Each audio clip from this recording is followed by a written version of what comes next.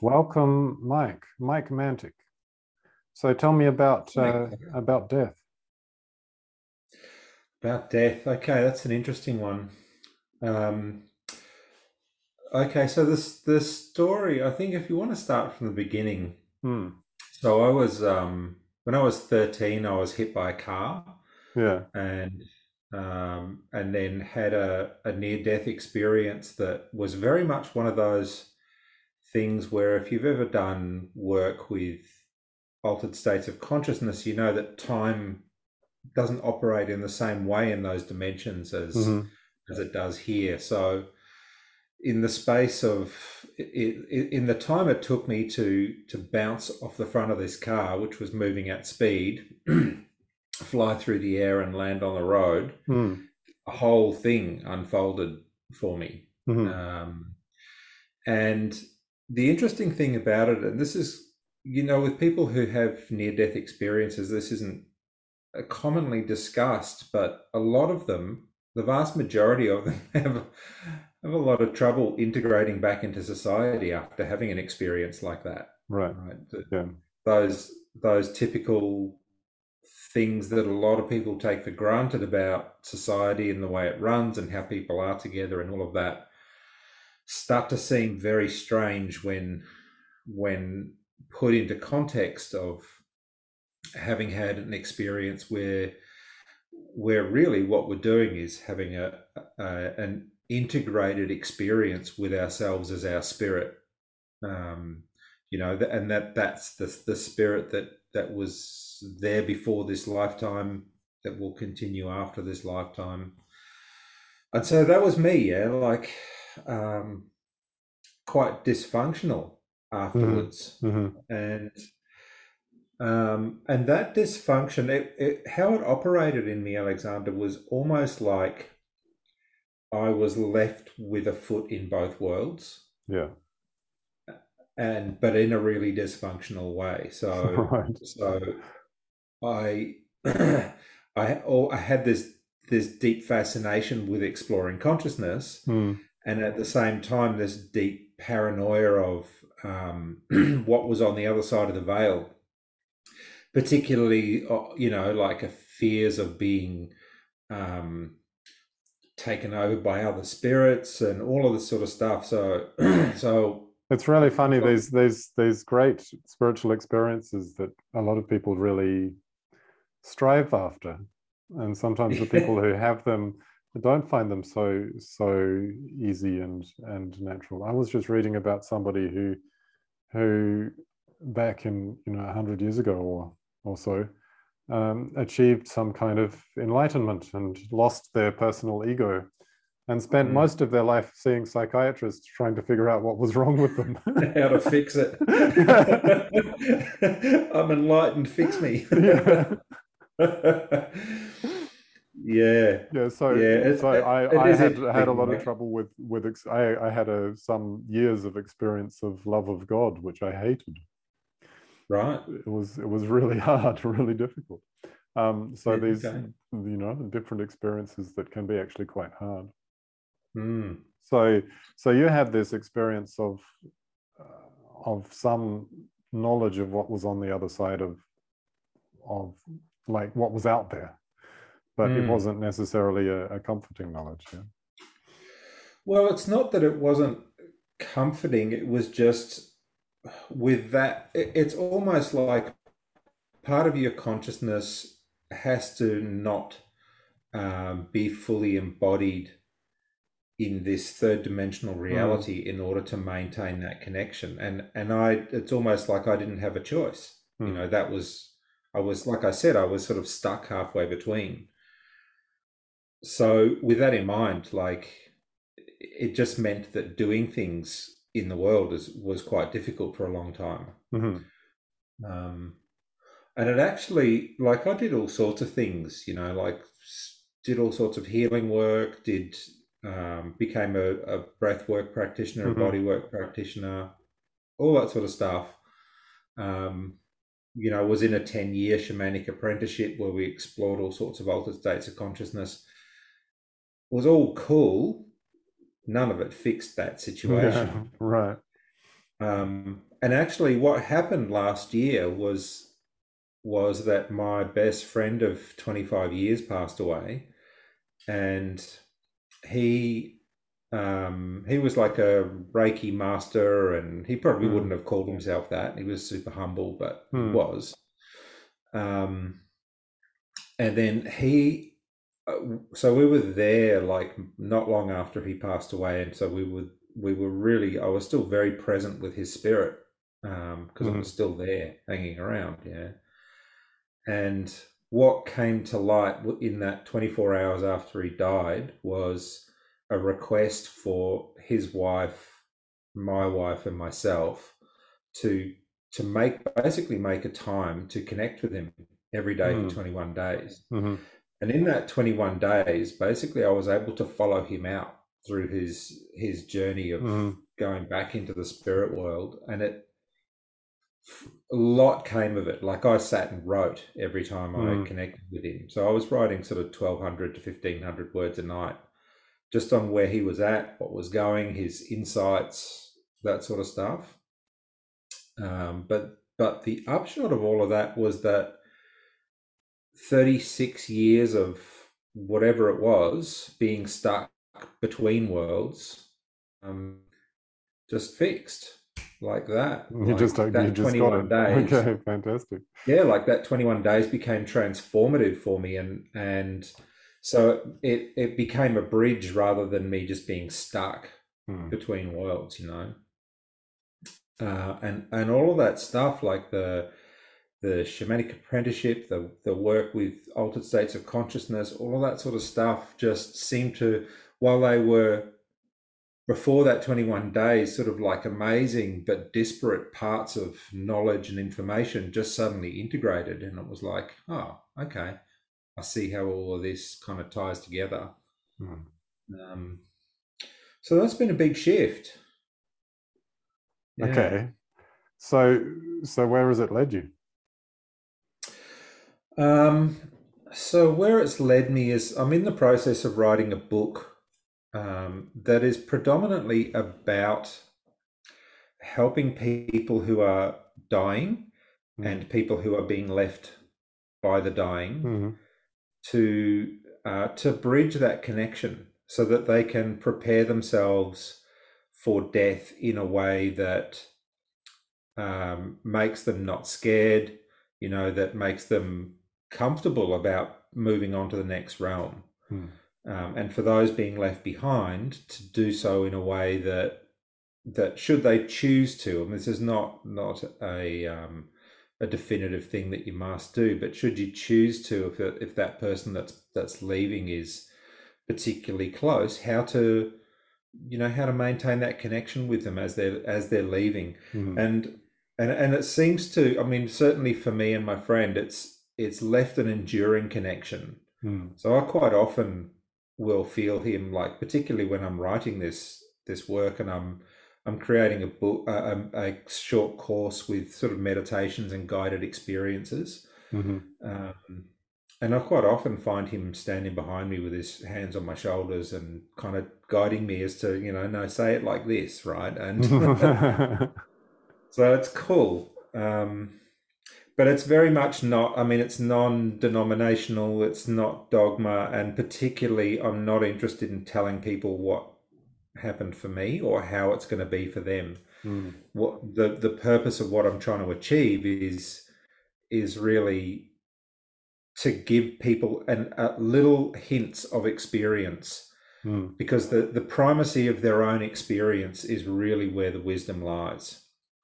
There's no wisdom in me telling them what to expect. There's no wisdom in me telling you what's going to happen on the other side, right? That is something that you must find for yourself, and you can just through guided experiences where you start associating People um, like it though. People do like it when you tell them what's on the other side. being told, for sure. Yeah. Yeah. Yeah, I know. Uh, I know they do, but look, it doesn't give you any wisdom. Yeah. It's just collecting more knowledge, and and it's really just an egoic thing. Mm. You know, it's the ego trying to make itself feel all right. It is. So you know, you talked about self-actualization before we started this Mm. conversation, and to me, the beauty of this kind of work, the beauty of having that primacy of experience, so that you know, you don't have to rely on anyone else. You don't Mm. have to rely on me, or I don't have to rely on somebody else to tell me how it is. You have had a direct experience, and this, you know, this sort of is it's like it's predicated on shamanic principles that go back 40,000 years. You know, that it is about direct experience. There was no middleman priests 40,000 years ago. You know, it was just you and God, right? It was Sure, you and sure. And it's not just the shamans. You know, the shamans were doing it. The Gnostics were into that as well, and that mm, was came through into the Christian tradition. There is actually a Christian Gnostic tradition that's into this. yeah, The alchemist, same deal. Yeah, mystics all over the world, and they all say the same things.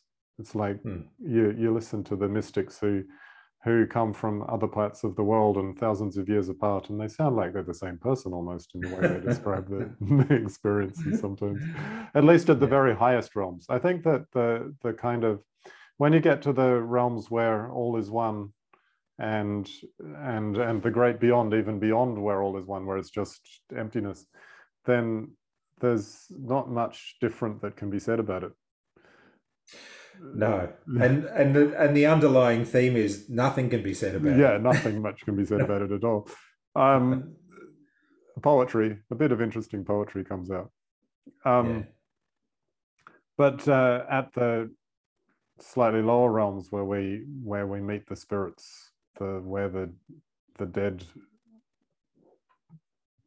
who've passed on are still around, Mm. there's a bit more to say, I think. Well, the interesting thing, if you look at, so do you know Raymond Moody? No. So Raymond Moody is a doctor who's since the 70s, I think maybe even the late 60s, has been studying near-death experiences Hmm. and just collating what people said, Hmm. what happened to them on the other side. Um, and he's done, like there's hundreds of stories, thousands probably, of what people discovered on the other side. And then there's another guy called Michael Newton who's passed away now. And Michael Newton was a doctor. He was also a hypnotherapist. And in doing past life regression work with people, he accidentally one time um, encountered somebody who in doing past life regression work slipped between two lives and was in the spirit world, and he just started asking questions, and that led to years of study. Like Michael Newton had done over 6,000 um, hypnotherapy sessions with people in getting them between lives and discovering what they encountered in the spirit world. And I actually came across his work um, not long after my friend died last year, and then I found that so I hunted down who was doing his work, and I found the guy um, who took over from Michael Newton. So Michael Newton started a foundation. This guy took over from him, and has since done another sort of 6,000 sessions on his own. Hmm. And he actually he was living just down the road from me in Australia. So Michael Newton's in Canada. Um, so yeah, just super interesting. Like no matter what the various religions say, like I'm going to go to Valhalla, or I'm going to go to heaven or purgatory. I'm going to get, like end up somewhere with 99 virgins or whatever it is.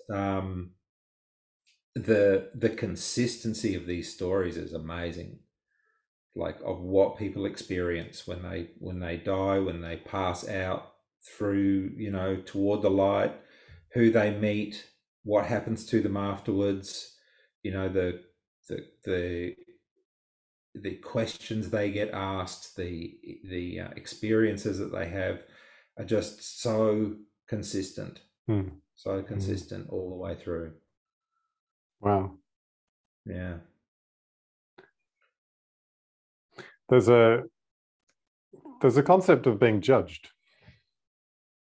Does that come up? Well, it does. It's not. It's not. It's funny. Like I was raised Catholic, right? Mm. So the notion of being judged is very authoritarian. You know, you will be judged from on high as as a lowly peasant, and all of that. That's Do you know the ancient Egyptian story? with the scales and the feather. And the heart. They take your heart out and put it on the Yeah, scales and put it next to a feather, and which one is heavier? If that's your right. heart is lighter than a Beautiful. feather, then you go to heaven. That's a good I image, love I that. think, if you understand it. Yeah, Yeah. absolutely gorgeous. But it's if we look at, because I don't want to be talking about my experience per se, but if we look Yeah, at but people like the hearing consistent, stories, so go ahead. yeah, so, well, the Yeah. consistent themes that come from, say, that work that I was just talking about is that you do meet with, you meet with groups that you perhaps your soul and their souls have journeyed together over lifetimes, Mm. and you have a life review. Life Mm. review is a really common thing, which is a really different experience of being judged. You Right. know what I mean? Yeah, yeah, It's yeah. kind of like looking at it's like having done a project and going, okay, what did I learn? Where did Mm. I go wrong? What did I Mm-hmm. get right? You know, Mm-hmm. it's almost like it's self-judging, Mm. um, with a view to learning. Right. Um, so super different from being judged by an authority and then being sent forever to the doghouse, or Wherever it to is. the Yeah. yeah, wherever it is. That's right. Mm. Mm-hmm. So yeah, but you're right. I do love that that Egyptian image because it speaks volumes. Yeah. Hmm. Does. So, are you working, like you're writing a book? Are you also doing any other kind of work with this at the moment? Yeah, look, I at the moment the work that I'm doing is working with businesses, Hmm. which is totally not what we've just been talking about. Uh-huh. But working with businesses intuitively, particularly with people who are doing like healing work, personal spiritual development work, Hmm. basically any kind of transformational work that's bringing more light, love, and harmony to Yeah. the planet. So I'm helping people who are wanting to run those businesses how to use intuition to set them up so that they really convey the true message that their heart wants to convey to the world, Mm-hmm. Mm-hmm. and and then using so we talked about self-actualization before. So the way I see things operating is that we have this ego. The ego is like it's like a database of all our hurts and pains and all that sort of stuff that we've collected, and it's tied very much in with physical, like your body's intelligence, your survival mechanisms, all of that sort of stuff, and typically that's where most people operate, right? So if somebody says I want to build a business, their ego very helpfully will go, cool, I can help you with that, Mm-hmm. and it'll look back through its history and go, okay, we can do it, but here are all the things that are wrong with you that you've got to fix in Mm-hmm. order Yeah. to get there. Yeah. And as soon as you're focused on those things, you're off, right? You are off track, and you So are this not is going a to be really able. important point that is actually I find quite difficult for people to get their head around. Um, Yeah. we get a lot of people who get into business and go, I need to work on my weaknesses. Mhm. I need to build these areas that I'm not very good at in business. Every business is, you have to do everything in business, and so Yeah. you're always not good at something. There's some Yeah. element of it that you're not good at, and so someone says, I need to work on my ability to manage money, and someone else says I need to work on my confidence to be able to speak, and um, when I kind of suggest an alternative approach where we focus on your strengths and just do things that you're good at, people Mm. feel like it's a kind of a cop out, like but aren't I supposed to be working on becoming a full, well-rounded person and doing all of these elements? And if I'm choosing not to do something and letting someone else do it, aren't I kind of somehow not doing my job properly? Yeah, it's look where I come from, Alexandra's, is that it's if we're focused on those conditions, right? Mm, So I'm no good with money. I need to work on my public speaking, all of that sort of stuff. What we're really saying to ourselves, like what we're really saying through our actions to our subconscious mind, is we are not enough to have what we want. mm-hmm, Which to me is fundamentally coming from the wrong direction.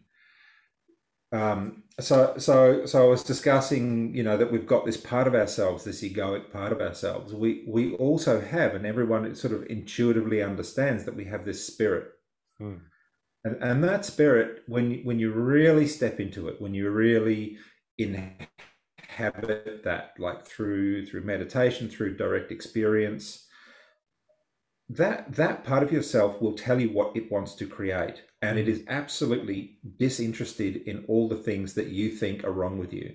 It's like that part of yourself is whole, and our job is to hold ourselves as whole and come from that place. So when we go to build a business, what we're building is, we're not building a business that wants to make lots of money because secretly in our heart we feel poor, right? mm, We're not building a business that shows how awesome we are on stage because secretly in our heart we feel like an idiot, and mm, and we're embarrassed by ourselves. They're all compensating strategies, mm, and if you're building a business, or if you're building anything, if you're creating anything, could be a painting, could be a picture, it could be a song, whatever. mm, If we're creating from a place that is just designed to fix what we think is wrong with ourselves, mm. what we'll end up creating is, to be honest, like, to be blunt, it's rubbish, right? It's based on low level crap information that has Mhm, no relevance to our heart at all. mhm, mhm, When we operate from our spirit and go, okay, what would I love? What would I love to do? What would I love to create? What is the gift I would love to share? What is the transformation I would love to offer for people? That doesn't have an opposite. And so we will get instructions intuitively as to, okay, do this. Sometimes those instructions will make no sense. Sometimes they will be scary as anything, right? That whole notion of, from Joseph Campbell, of follow your bliss, I mhm. find totally misleading, because quite often, if you are coming from that high level intuitive place, it will get you to do things that are absolutely terrifying, and they don't feel like following your I bliss, think but I they think it's do actually lead you to your technically heart. very accurate. You just have to understand what bliss is. Bliss is not your worldly happiness, Sure. It's something. So when you are following this guidance, there's a certain joy that comes of it. And yeah, it can be terrifying, but there's a kind of positive enjoyment, a wonderful sense of being on the right path that Yeah. that comes with it. Yeah. I'm the last I've for many years actually, I've been quite inspired, and I wake up in the morning and I go, what do I feel like doing? And I just do it, and good things happen. In the Yeah. Beautiful. last month or so, I've been, I wake up in the morning and go, what should I do today? Nothing. I'm like, what? Where? What? Really? Nothing? I'm still in that Yeah. actually. It's just things are starting to come out of it, but it's very beginning of the next phase. But it's like, it was really challenging. It was really like, I hear. yeah, I'm not sure I want to sit around and do nothing, but okay. No, the last 2 days have been like that for me, and I've struggled with it. Like, I Mm, feel like I should be doing things, but yeah, yeah, sometimes you have to honor just sitting there staring at the clouds and letting the next thing come, I guess. yeah. It's part of it. And then, like you said, sometimes you have to do something scary, and sometimes a lot of the time, you have to do really fun things. Actually, I Mm. think that's something that people miss miss out a lot, is is the fun. Yeah, Yeah. yeah, absolutely. Yeah, so that's what I've been helping people with, and then that was just obvious because I spent the last 16 years trying to mainstream Hmm. and and be normal because I had a family and Yeah. responsibilities and things like that. Um, And you figured out and how that, you could do something else. That's good. yeah, well, it just seemed obvious that if I was going to teach people how I've done the stuff that I've done in the last 16 years, then I may as well teach it in context of people that I would love to help Yeah, them build their business. absolutely. And I think there's a lot of call for that. I mean, there's a lot of people trying to help people with their businesses, but in terms of the kind of a new way of business that is not based on ego and greed, but is based on service and connection Mm. and spirit, it's like we haven't quite got it out there as something that people understand and can work with easily yet. It's an No, important and thing to be I working think that on. there's a lot of ideas of how it should be, Hmm. but a lot of those people that are teaching that haven't really nailed like I was just talking about, that difference between the egoic and operating from the spirit. Hmm. They haven't really nailed the structure to be able to do that, and it is structural. Once you get the structure, you can move forward. Structural in what sense? What do you mean? Um, there's a so for instance, there can be a structure. We can set up a structure where every single day, what you do is you wake up in the morning and you've made particular choices Hmm. of the things that you want to create in the world, Hmm. and you choose those choices every morning. And what it does is it orients you toward operating from the spirit rather than the Hmm. ego. Right. That is a structure that will keep you on track. That sounds really important. Another thing that I get people talking about is this problem of having a dream and a vision and wanting to create it, and then a couple of weeks down the track going, hang on, where did it go? Distracted. Distractions, distracted by life in some sense, but I'm assuming that the distraction is some kind of ego distraction, because they're not distracted into some joyous connection. They're distracted into something very, very practical. So I'm assuming that if we could keep coming back to that guidance and that vision, that Mm. the distraction would be much less. I also assume that there are some actual kind of baggage that people carry around that sort of keeps pulling them out of alignment, kind of thing, like Yeah, I weight think on that's one side. yeah, I see what you mean. Yeah. Yeah. That is part of just being human, though. I think we all carry that egoic Mm, pull to something. mm, We're all have a fundamental belief, and then compensating strategies for that belief, and it will lead us astray. Like it's just part of resistance. mm,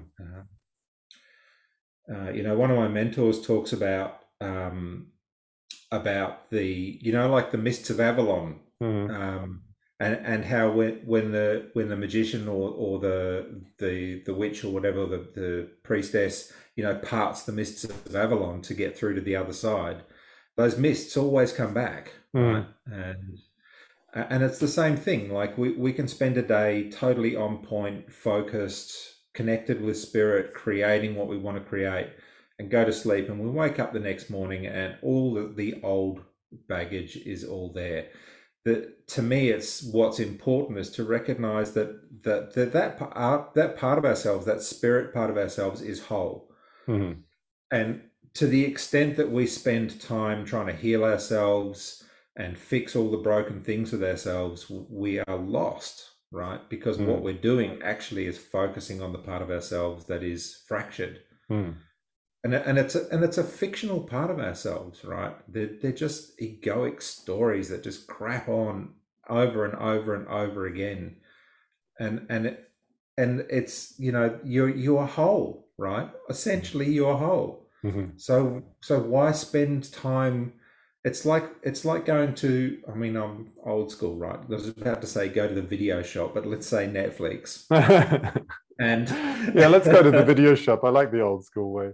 Yeah, yeah, yeah, we yeah, go to the sure. So video you go shop. to the Okay. video shop, and and you've got this selection of movies, Mm, and most people are going, "Oh, I'm going to go to the horror section and just watch horror movies over and over again," because that's their life, right? They love the story of how broken, how fractured, how ineffectual they are, and all of that, and are caught up in this ongoing drama. Whereas the reality is, you could go to the video shop and choose a story that's all about your amazing creativity. That's all about the incredible things that you could do if mm, you just held yourself as whole. mm, mhm, mhm.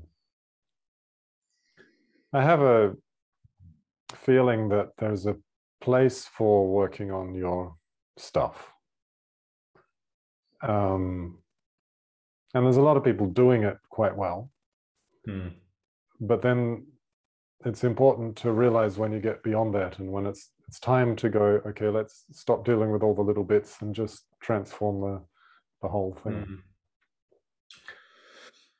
The question I have around that, Alexander, because I did that for years, Mm. and um, the question is, where does it end?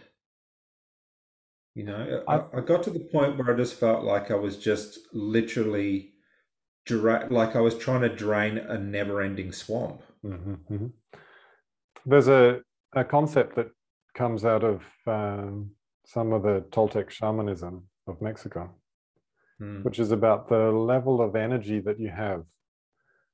And the energy that you have is reduced by all of your baggage. So, however much baggage you have, it reduces mm, your energy levels. And this kind of spiritual energy, in a vicious cycle, this reduction of energy prevents that energy which is used to deal with your issues. So, if you want to heal something, the fact that you have stuff that is baggage stops you from healing stuff. Okay, yeah. so this means that at the starting point of your journey, you have a very small amount of energy to transform yourself. And so you have to take a very small piece of the puzzle and transform that. But then you get Mm, a little bit more energy and you can take a little bit bigger piece of the puzzle. And then you get a little bit more and a little bit more. And eventually you have enough energy, then you can go, right, let's just deal with the whole thing.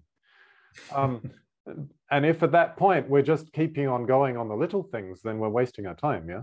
Because you're yeah. ready to deal with the big things. But if you try and deal with the big things before you get to that point, then it's much harder. So, people who are really super depressed, I find that it's very difficult for them to deal with the whole issue and just transform to the light. But they can deal with one little issue and they can solve that. Mm, And then gradually they can get ready to solve something bigger. But yeah, we have to make sure that you know, we're not in the wrong phase. You're ready for phase C, D, E, and you're still on phase A doing these little things. And it's like it's a bit of a waste of effort.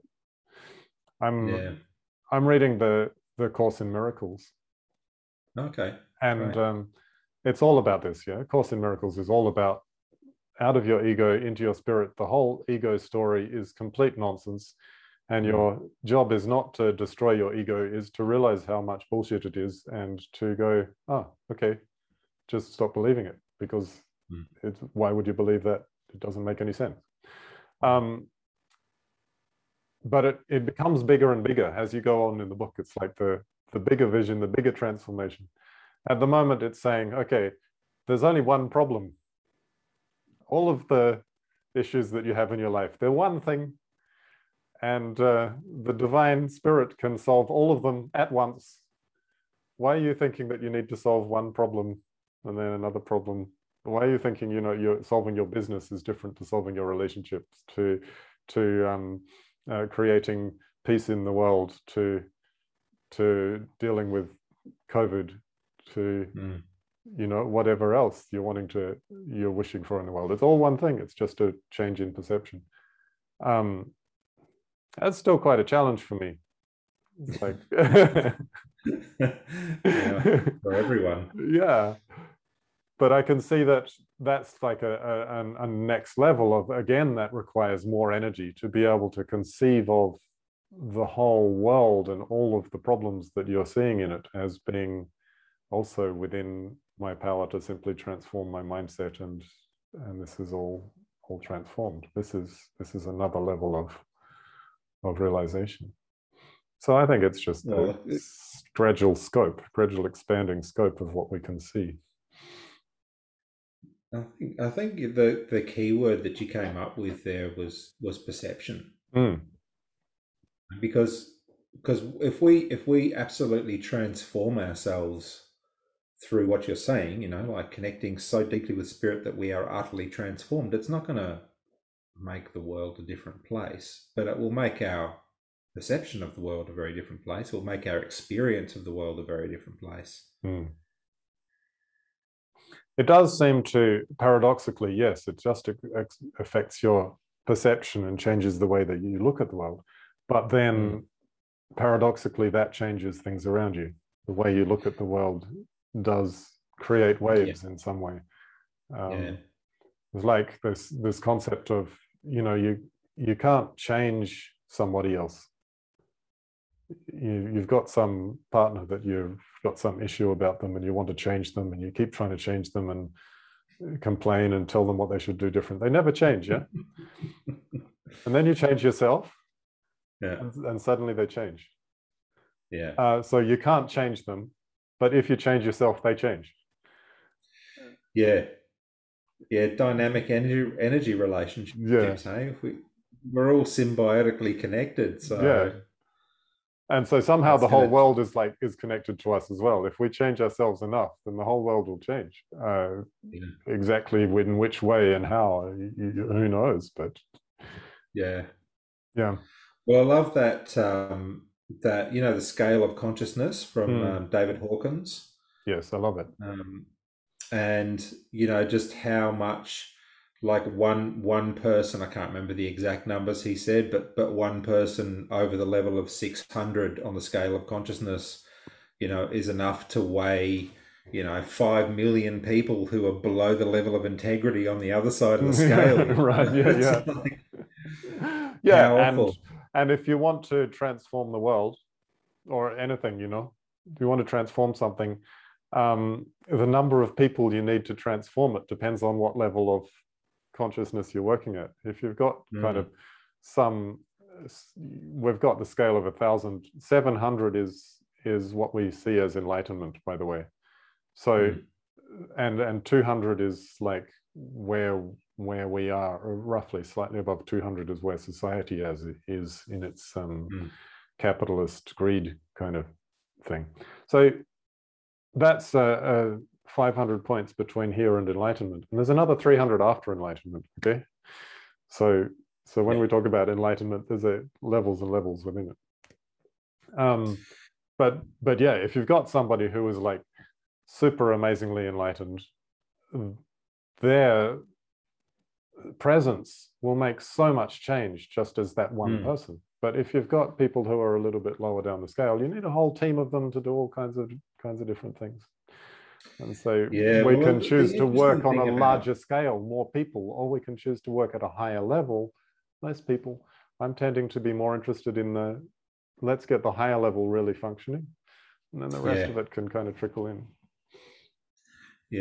I was always surprised by his comments about that most people never increase their level of consciousness more than 5 points in a lifetime. Wow, that's shocking.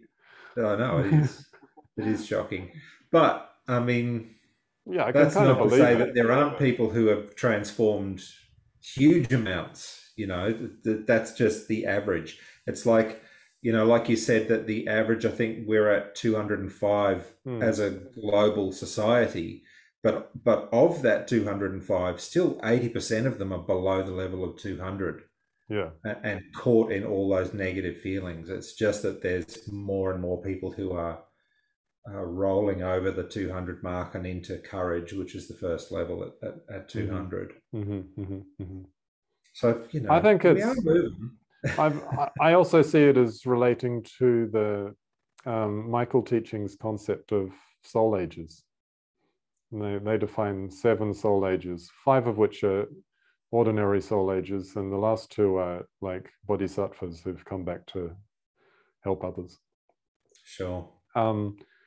And so each of these soul ages, there's a different life lessons that we learn, and it's dealing with a particular phase in that scale of consciousness. I think it's around about 100 points in the scale of consciousness is a soul age, and a soul age can take hundreds of lifetimes or even more to kind of deal with the lessons in it, and to move on and learn all of those lessons so that you're ready to really step up into a higher state of consciousness. I think it's possible to kind of elevate your consciousness artificially with meditations and things and raise up higher or take drugs or whatever it is. But if you haven't dealt with the lessons at that level, then it's very hard to hold it. And you kind of drop back into it. And so I think that's why the general very small steps that people take is because they're dealing with the lessons at that level rather than trying to jump up somewhere which they're not really ready for. And that's maybe appropriate. No? Yeah, there's a notion to which if we like we take mind expanding drugs or do like really strong spiritual work, that we suddenly push ourselves to a high place, we will come back, but it's like stretching, like we'll come back, but we won't come back to the same level we were at before then. It's like we won't ever regain our same shape, like an old jumper when you've stretched it. You're right. And then there's one other factor in all of that too, which is that there's a number of experience levels which I believe make a big difference. So we can have like being told, so at the very basic level, we can have being told about an experience, and we take on certain information about that. And then we can say, for instance, imagine having that experience, and we take on an extra level of understanding of that experience through imagination, and then and it kind of goes up. Like a deep meditational experience will give you a stronger integration of that information.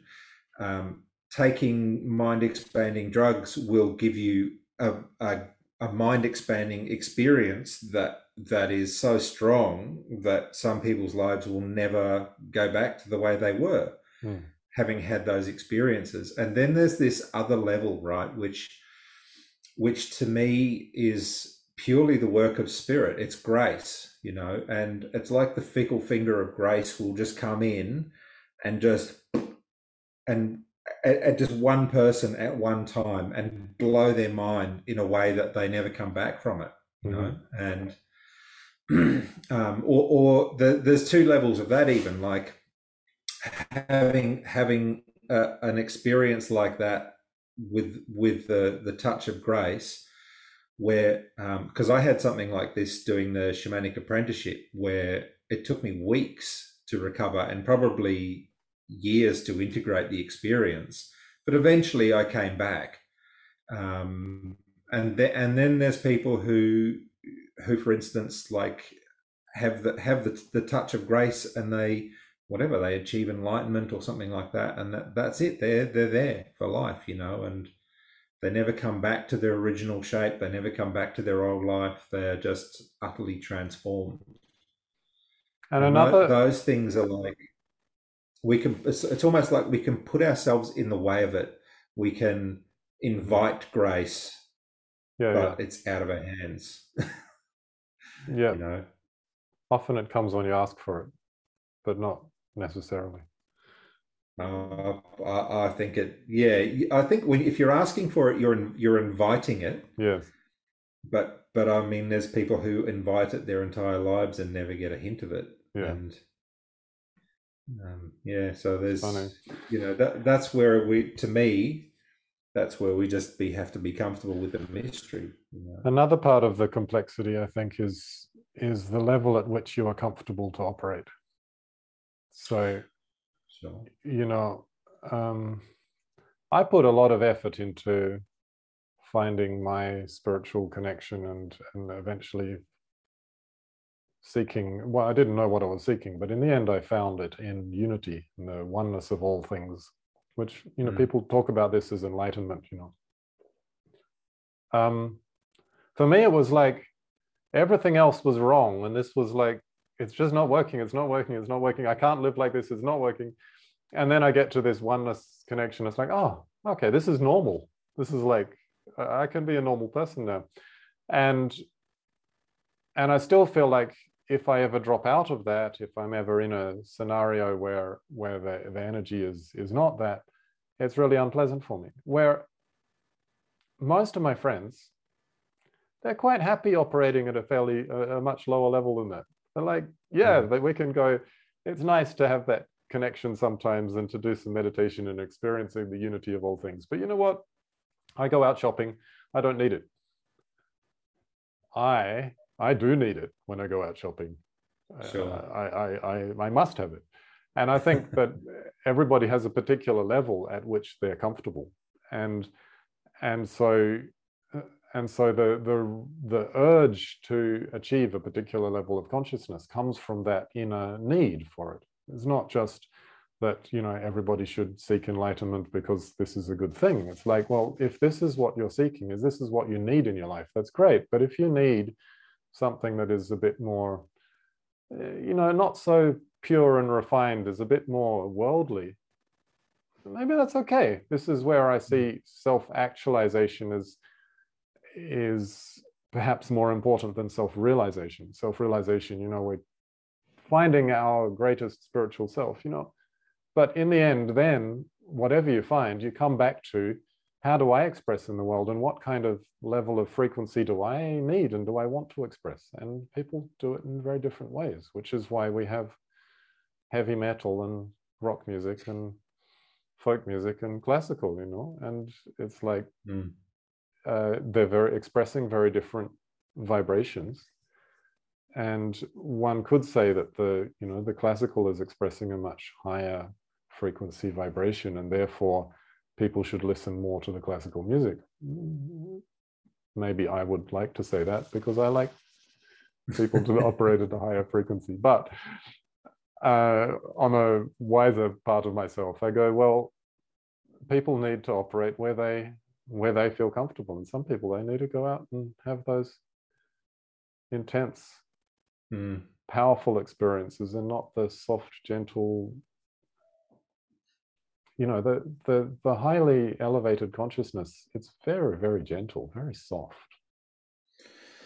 Yeah, some people definitely have come here with a contract for intensity. Yeah. Yeah, and if you're comfortable with that, that's great. If you want to argue and all the time and fight and be passionate and go up and down in all of your emotional experiences, you know what? Who am I to say no? I don't want that. Back to the video shop, though, isn't it? Really? Yeah, it's like, choose your video.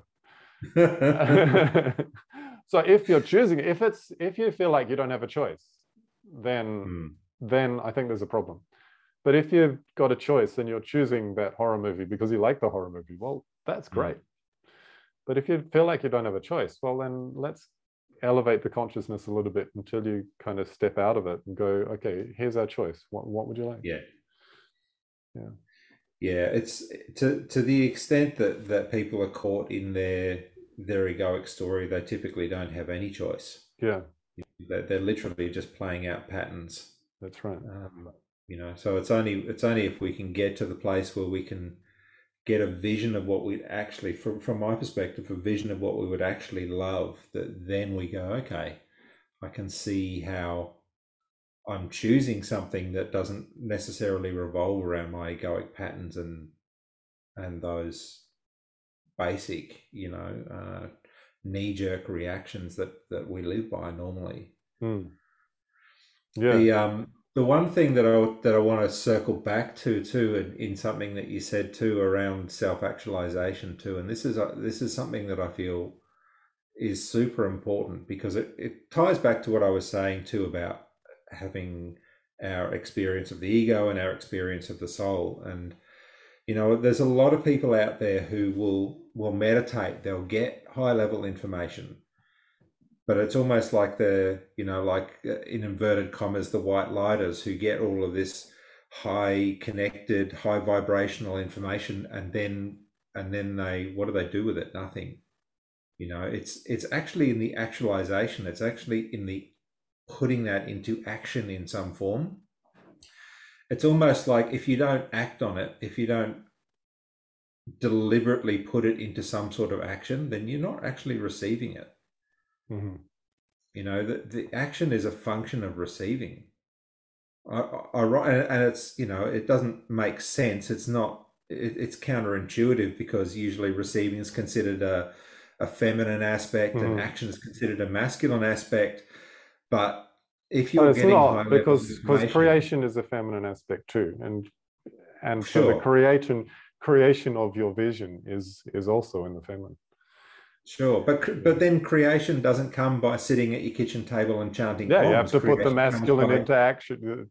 that's exactly it. You got to The pick up the shovel, and make something happen. So yeah. um, in the if you look at some of the spiritual philosophy of different cultures and the link between masculine and feminine, what it means, it kind of turns things a little bit upside down from what we understand. But can be Yeah. quite a useful understanding. So in the yoga philosophy, the feminine is the creative principle, and the masculine is the still, stable consciousness that's just paying attention, looking, being there.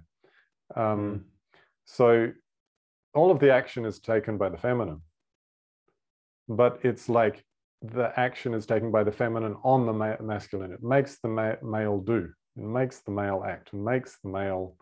So the feminine is actually the the masculine Every is married man who's listening to this yeah. understands that Yeah, principle. you should, I hope. So so the power structure is not the classic thing that we often think of, that the male is in charge and is inseminating the female. It's just that way. No, the feminine is creating out of that clay. And so in ourselves, yes, the feminine intuition and the feminine creative visioning, masculine action has to be led by that. And I think the ego puts it the other way around. I think the ego says, yeah, we've got these visions, yeah, we've got these things, but it's not practical. We've got to get to work and we've got to do something practical. Masculine practicality wins out and rules over the creativity, and that's the wrong way around. The creativity needs to rule over the practicality. I agree. Absolutely. Well, and if you look at what you just said too, what the ego is actually doing is distracting. It's a master of distraction. It's a master of misdirection. I know that from my own experience. We've all had that thing of, we go to do something and then 45 minutes later you find yourself checking stuff on Facebook. It's like, it just sneaks in there to distract us from the important things that we should be doing, and focusing on. It may be important to explore what is ego and how do you recognize it, because I think there's a lot of misunderstanding there, and we're using ego in a fairly technical manner, and it's not egotism in the sense of being arrogant and proud. I mean, that can be an expression of ego, but of that what we're talking about, ego versus spirit. But it's not one, it's not the only one, and two, sometimes it's not at all. Sometimes it comes from spirit. So how do we recognize that ego? Well, I would define it as our worldview more than anything. I would define it as our worldview. It's like what all your early childhood experiences all happened at a time when your brain waves were operating at a level which, as adults, we only experience when we're in deep sleep. As a child, you're fully awake, so your subconscious is being programmed constantly, and then we have these infantile conclusions that we come to, like, so mummy's not coming to me fast enough when I cry, therefore I must have done something wrong, or I must be bad, or I must need to cry louder, or something like that. And they tie in with our physical programming, our archaic hardwired survival instinct. That you would see, when a horse is born, and a foal, it first comes out, the very first thing it will do is stand, Mm. because if it doesn't stand, it's dead, right? Yeah. Out in the wild, the predators will eat it in seconds, Yeah. if it can't stand and operate with the mother. So, and we have those instincts. We operate differently in humans. Like our initial instinct is to make eye contact with the mother, and that eye contact with the mother creates an enormous rush of serotonin, which builds a bond, Mm. so that mother will put her life on the line to maintain the survival of that child. They're physical mechanisms Mm. that are built into us, and then they're tied in with these stories that we have of our early childhood about how the world is. That's what we're focused on learning when we're 1 to 3, even 4, 5, is how is the world, how and where is our place in the world? What do we have to do to survive in the world? Mm-hmm. And those stories, that they, we have all these infantile conclusions that we came to, and we're still operating with those conclusions. Like, our body's grown up, our body's become an adult, but those beliefs never get upgraded. So we're still running these stories of,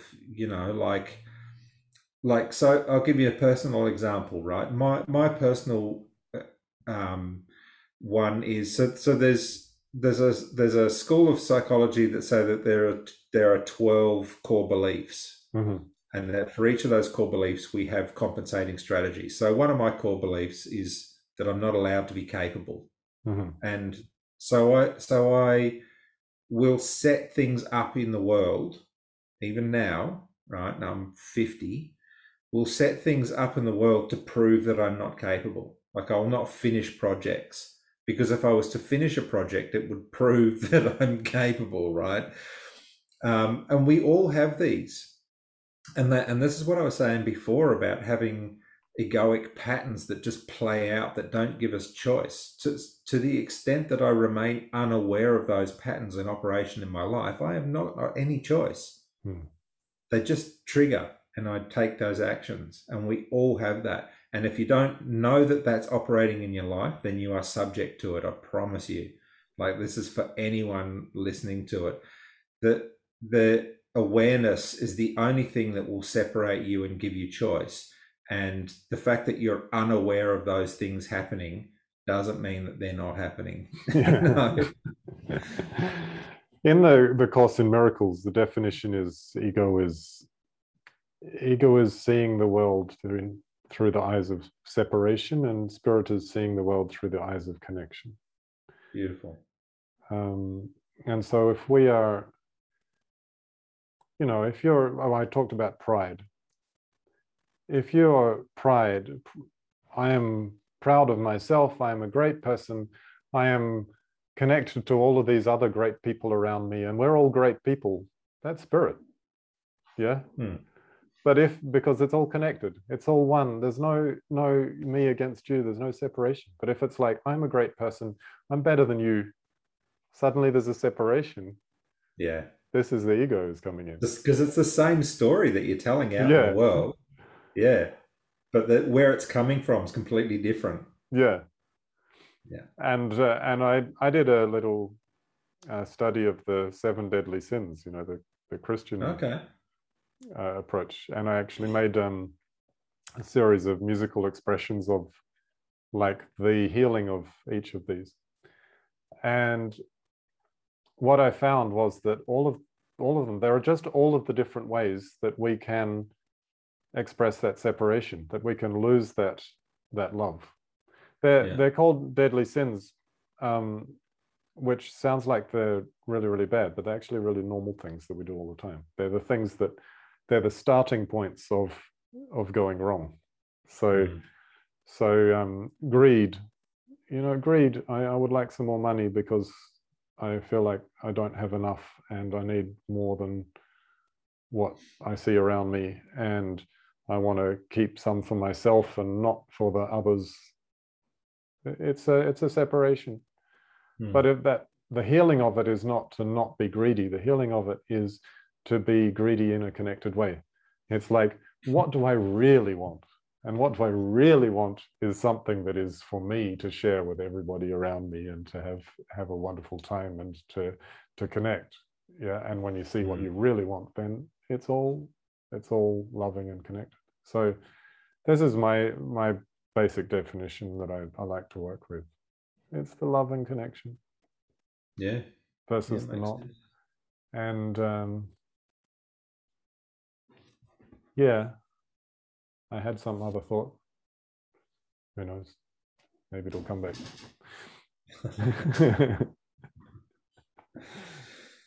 Cool. Yeah, I think you make a good point too in seeing where things come from. Yeah. Because two different stories can have the same outward feel to it. Like you're saying about pride. Yeah. But if it's coming from a place of like lack of connection, if it's coming from a place of lack, just with yourself. If it's pride as a compensating strategy, then that's a very different thing than just self-knowledge that you're an awesome person. Yeah.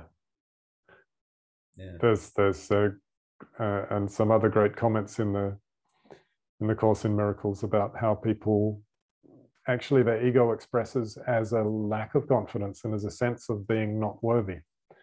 And so the kind of humility that people put on is actually a ego defense. And when you see yourself as great and infinite and worthy of everything, this is the spirit. So ego can be a lessening of the self as much as it can be a over-expression of over-aggrandizement of yourself. Yeah. Oh yeah. What I wanted to say was that of course, the other concept of ego is your state of sense of self. And you don't lose that. When you're going to spirit, you don't lose the sense of self. So it's not that you become selfless. We talk about selfless, but ego is selfish, but spirit is not selfless. It doesn't lack a sense of self. It's self-full.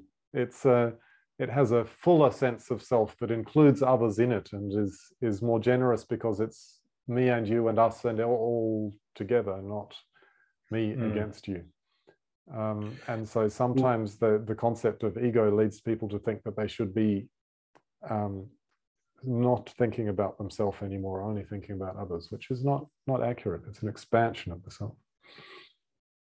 Well, coming back to that idea of where things come from, it reflects back on that again, because if you look at the typical, like I was saying before about the 12 egoic types, or the 12 core beliefs, is that in every case, in the dysfunctional side of it, what it boils down to is being externally referenced.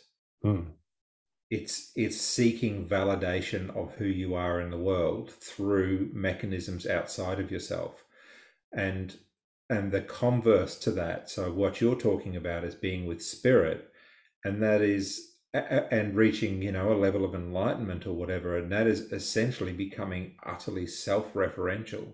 Yeah. You are the authority. You are the only thing to which you would look for information on how to proceed in the world.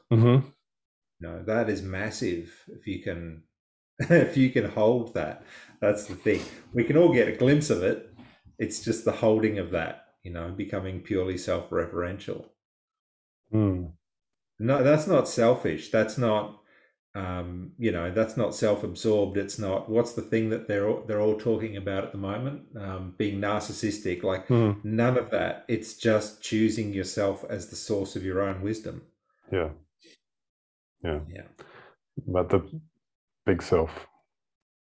big capital S. Yeah. So. That's it. Yeah.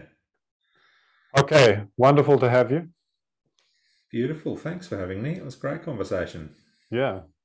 Stay in touch. Absolutely. Catch you later. All right.